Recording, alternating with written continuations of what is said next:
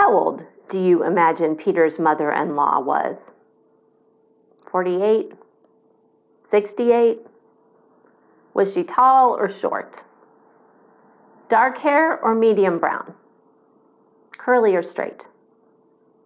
Eyes the color of dark coffee or milk chocolate? Did she stand straight or was she a little hunched? Was her face creased by smile lines and squinting at the sun? With that picture of her in mind, there's a joy that emanates from her.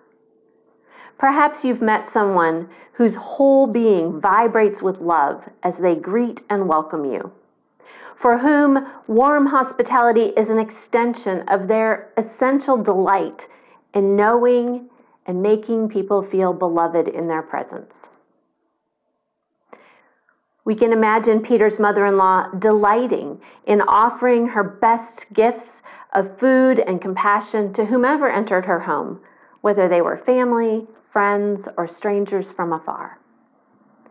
Everyone warmly welcomed, seen and heard, fed delicious and wholesome food, and invited to rest. Yes, her role may have been bound by her culture.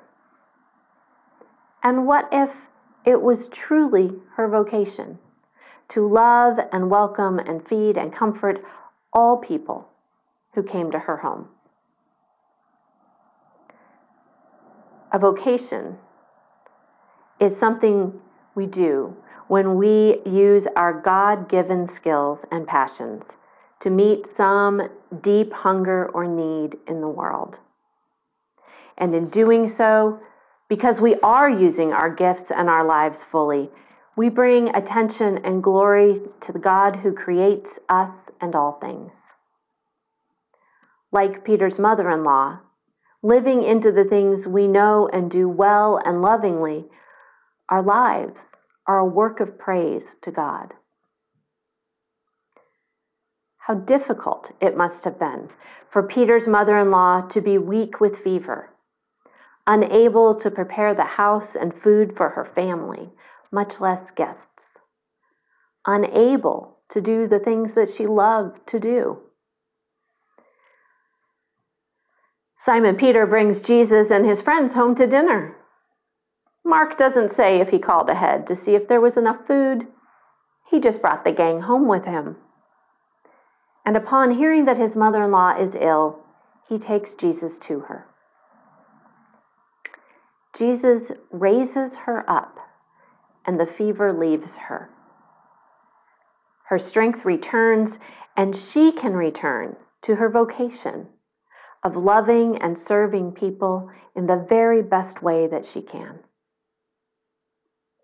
I'm seeing a bustling woman, glowing with joy, directing a crowd of visitors to sit, wash the dust from their feet, rest, have some water, and then disappearing momentarily to bring a variety of foods to fill their hunger, serving the guests, eating and drinking and talking with delight at the fellowship, pausing to get to know the women guests. It wouldn't have been proper to speak directly to the men, but to find out from those women what drew them to follow this new teacher friend of her son-in-law. And later, meeting other women at the local well, she shares some of the stories she's heard about this teacher Jesus, about how he listens to everyone, his compassion, how he stands up to demons. Yes, they tell him to leave, and they listen to him. He even healed me. I was so sick I thought I might die, and the fever just left me when he picked me up. He's staying at my son-in-law's house. Bring your sick family members after sunset. He can heal them too. Have you not known? Have you not heard? Great is our Lord and mighty in power. Imagining Peter's unnamed mother-in-law sharing her experience of Jesus' healing touch, restoring her to health, I was reminded of our baptismal promise to proclaim by word and example the good news of God in Christ. As she tells the truth of her experience of rising from near death, of returning to being able to do things she loves and that give her joy, of renewed energy for life, she proclaims the good news.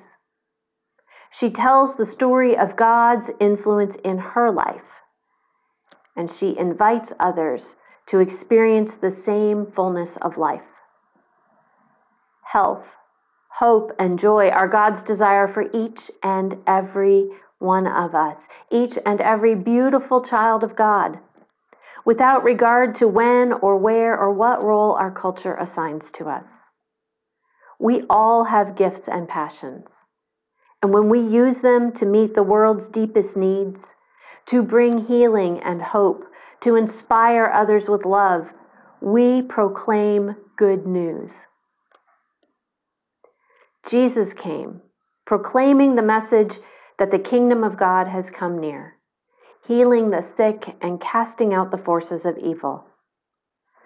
His message was only fearful to those who could not let go of their own dis-ease and fear-filled hold on power.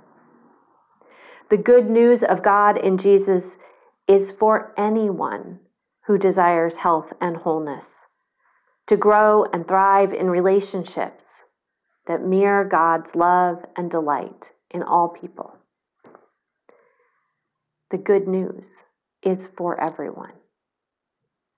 As we approach the end of the season of Epiphany next week, we see the light and hope of Jesus' ministry spreading to all the world, drawing disciples from their daily occupations, unassuming people who will, in time, tell the world about the love and healing Jesus radiates. We see Jesus focus on his ministry and sharing his message to everyone he encounters. We live in days where something spreading virally has taken on new and ominous meaning.